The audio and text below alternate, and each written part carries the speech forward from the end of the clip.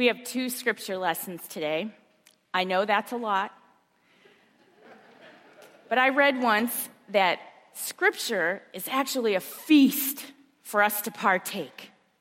So I hope you don't mind getting an extra helping today.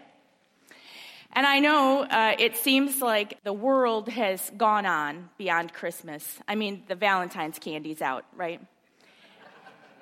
But as Pastor Megan mentioned, the Christmas story isn't finished yet. So our first scripture is more of the story. The second scripture is about the Apostle Paul and his calling from God. And I know that it doesn't seem like those have anything to do with each other, but they're connected, I promise.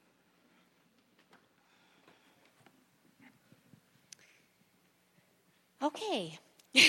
In the time of King Herod, after Jesus was born in Bethlehem of Judea, wise men from the east came to Jerusalem, asking, "Where is the child who has been born King of the Jews?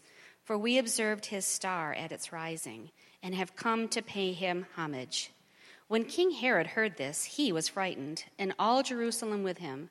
And calling together all the chief priests and scribes of the people, he inquired of them where the Messiah was to be born. They told him, "In Bethlehem of Judea, for so it has been written by the prophet. And you, Bethlehem, in the land of Judah, are by no means least among the rulers of Judah. For from you shall come a ruler who is to shepherd my people Israel." Then Herod secretly called for the wise men and learned from them the exact time when the star had appeared. Then he sent them to Bethlehem, saying, "Go and search diligently for the child. And when you have found him, bring me word so that I may also go and pay him homage." When they had heard the king, they set out, and there ahead of them went the star that they had seen at its rising, until it stopped over the place where the child was. When they saw that the star had stopped, they were overwhelmed with joy. On entering the house, they saw the child with Mary, his mother, and they knelt down and paid him homage. Then, opening their treasure chests, they offered him gifts of gold, frankincense, and myrrh. And having been warned in a dream not to return to Herod, they left for their own country by another road. This is the reason that I, Paul, am a prisoner for Christ Jesus, for the sake of you Gentiles.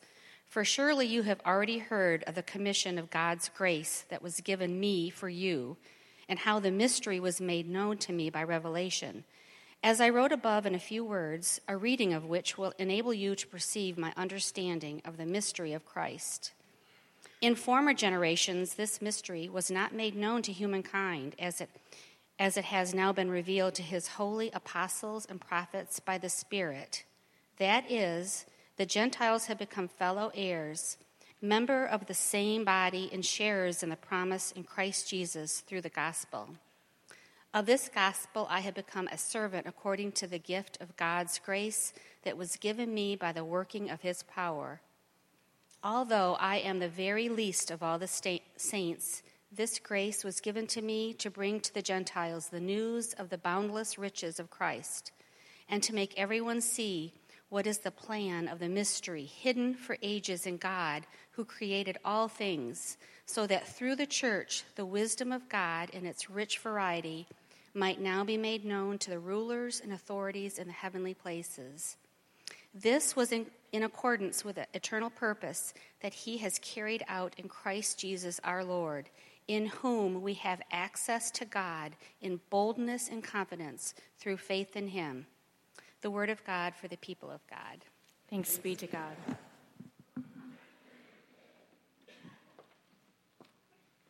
Let us pray. Holy God, we seek your word today. Speak to us.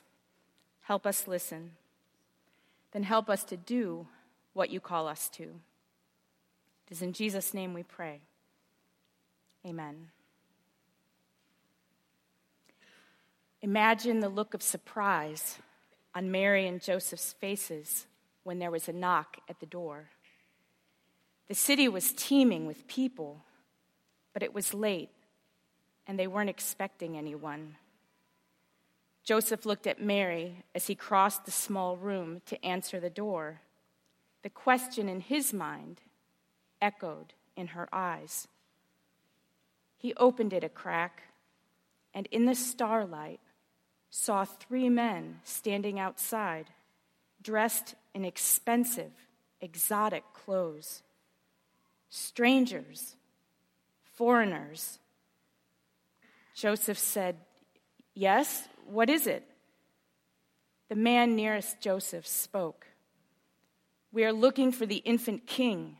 Is he here?" Joseph looked at Mary, who was close enough to hear. They both looked at Jesus on Mary's lap and then at each other again.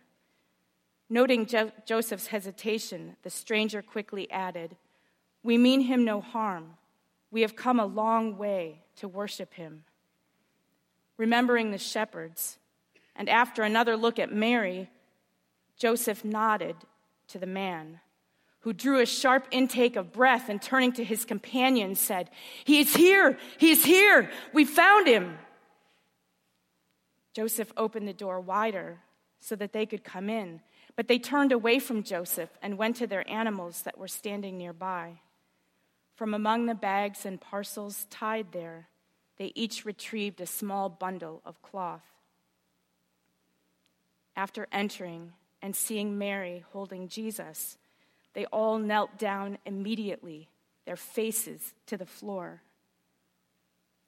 Tears sprang to Mary's eyes, and she looked to Joseph in wonder. "What is this?" she thought. "What is this?" The man who had spoken from the first lifted his face. Tears streamed down his cheeks. "We followed the star. We have found the Christ child." He began unwrapping the bundle of cloth he carried. Inside was an ornately decorated box. He held it out toward Mary. A gift for the infant king. The other men unwrapped their bundles and placed gifts at Mary's feet, saying, "For the child who is the Christ." Today we celebrate Epiphany, when the wise men visited Jesus. The word epiphany means to show or to reveal. Many important things were revealed that night. The gifts brought by the Magi, the wise men, revealed Jesus as who he was and what he would be. Gold, fit for a king. Frankincense, brought by priests in their worship of God. And myrrh, a spice used in burial. So Jesus was honored as king, God, and sacrifice. That it was the wise men who brought these gifts revealed something else. They were strangers, foreigners, Gentiles. They showed that Jesus came not just for the Jews, the chosen people of God, but also to save the rest of us. Our scripture from Ephesians reveals even more. The Apostle Paul, in his letter to the Jesus followers in Ephesus, explains that through the grace of God, he's been given the job of unraveling the mystery of Christ, which has been revealed to him. That mystery is that through the gospel, the Gentiles are not just saved, but are heirs together with Israel, members together of one body, and sharers together in the promise of Christ Jesus. What a gift. What a blessing. What love God has for us that we are called God's children. Paul goes on to say, "Although I am the very least of all the saints, this grace was given to me to bring to the Gentiles, all the people who are not Jews, the news of the boundless riches of Christ, and to make everyone see what is the plan of the mystery hidden for ages in God, who created all things, so that through the church, the wisdom of God in its rich variety might now be made known." Did you catch that? First, we are given an enormous gift to share in the inheritance of the chosen people of God. And then we are given a job. Some would say that the very existence of the church speaks to the wisdom of God, but I think that the message the church gives is even more important. And let's remember that actions speak louder than words. What we do is even more important than what we say. So let's think about that for a moment. There are countless people in poverty around the world who are hungry and sick, those who are suffering due to violence and disasters. Is the Christian church doing anything about it?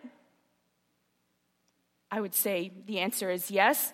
Christians are building homes for people who don't have any, providing for children who are orphaned, teaching sustainable agricultural practices and giving away free farm animals, arranging fair trade economies, and fighting for government legislation to help those who cannot help themselves. Does this speak to the wisdom of God? I believe it does. In the United Methodist Church, we have the General Board of Global Ministries that sends people and money out all over the world. Part of that is UMCOR, the United Methodist Committee on Relief. They ship emergency supplies to assist in disaster relief worldwide. United Methodist Women distributes up to $20 million every year to projects in 100 different countries that help women, children, and youth. That money is raised in churches just like ours. Justice for Our Neighbors has offices right here in Michigan to assist people with the immigration process for free, and also supports those individuals who are languishing in detention centers. Missionaries supported by the United Methodist Church and mission volunteers serve faithfully. Do these speak to the wisdom of God? Do these reveal Christ to those in darkness? I believe that they do. And what about our church, Clarkston United Methodist? We don't just exist. We are a growing, evolving church community in a place where God's word is preached, classes are taught, children and youth are guided, hurting people are welcomed, and fellowship is shared. Not only that, but food is distributed, coats and boots are donated, household items are collected for refugee families seeking a safe place to start new lives. And relationships are built with families working to climb out of poverty. Does this speak to the wisdom of God and reveal Christ? Absolutely. Those questions were all pretty easy. So now we come to one that is a bit more difficult. How does each one of us personally make known the wisdom of God and reveal Christ on a daily basis? This is not a contest or even an appropriate time to compare notes with your neighbor. This is between each one of us and God. Are your words ones that Christ would say? Do your actions match your words? Do the priorities in your life which tell others what is most important to you speak to Christ? Does the example you set for any children in your life teach them what you want it to? Does a stranger meeting you for the first time find Christ in your face? Does the answer to that question change depending on where you are? You know, at church or at a long line at Meijer when you're in a hurry. I struggle myself, everyone. I struggle myself. This sounds like a really big job, and it is. In fact, it's the most challenging and the most important task we will ever do. Why bother? Because people need God, and that is God's will for us in Christ Jesus. We are blessed in order to be a blessing to others. You're looking for suggestions on how to do this job and do it well? May I recommend a really good instruction manual? Looks something like this. I've been told and have even learned from personal experience that regular study greatly increases understanding of this instruction manual. So join a group, take a class. We've got some starting this month just for you. If you don't have a Bible, let one of us know up front. We have a supply ready to give out today. Just last week, we prayed Wesley's covenant prayer, the one that says we're all in for God. Being all in for God generally means we will need to make some changes in our lives in order to do what God wants us to do instead of what we want. It also usually means that we need to change some of our behavior and maybe even some of our attitudes. Tough, I know, even for those of us who have been doing this for a really long time. But God will help us, and we will help each other. It's one of the reasons we're here. That first Epiphany so many years ago revealed significant, miraculous things. It showed Jesus as the Messiah, the Savior of the world.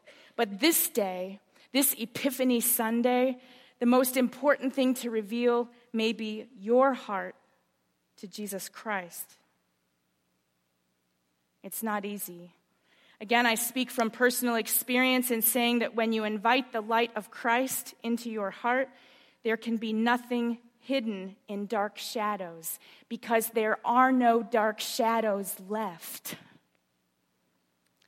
All the negative, yucky stuff in there gets exposed. But that's okay because God knew all about it anyway. The only person we are hiding things from is ourselves. The Lord helps us work through all the stuff, and we must, because any negative emotion we are harboring, such as anger, bitterness, jealousy, fear, hatred, withholding forgiveness, will come between us and God. It may take some time and effort and study and prayer. It might take decades. But God can do this because God loves us so much. The last verse from our scripture reading in Ephesians today promises, in Christ and through faith in Christ, we have access to God in boldness and confidence. So it's okay. We can come to God with whatever we've got. We all have individual stories, unique to us, filled with sorrows and joys, learning curves and bumps in the road, sometimes really colossal mistakes, sometimes great pain. The incredible thing is, when we invite God to be a part of our story, we become part of the Jesus story. It's true, people may be putting their Christmas decorations away, tucking them in boxes and bins until December rolls around again. But the Christmas story, the Jesus story, never ends.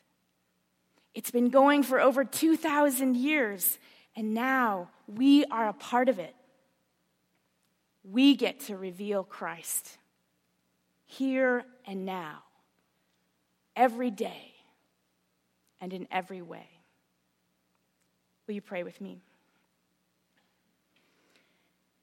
As the Apostle Paul prayed, I pray that out of God's glorious riches, God may strengthen you with power through the Holy Spirit in your inner being, so that Christ may dwell in your hearts through faith.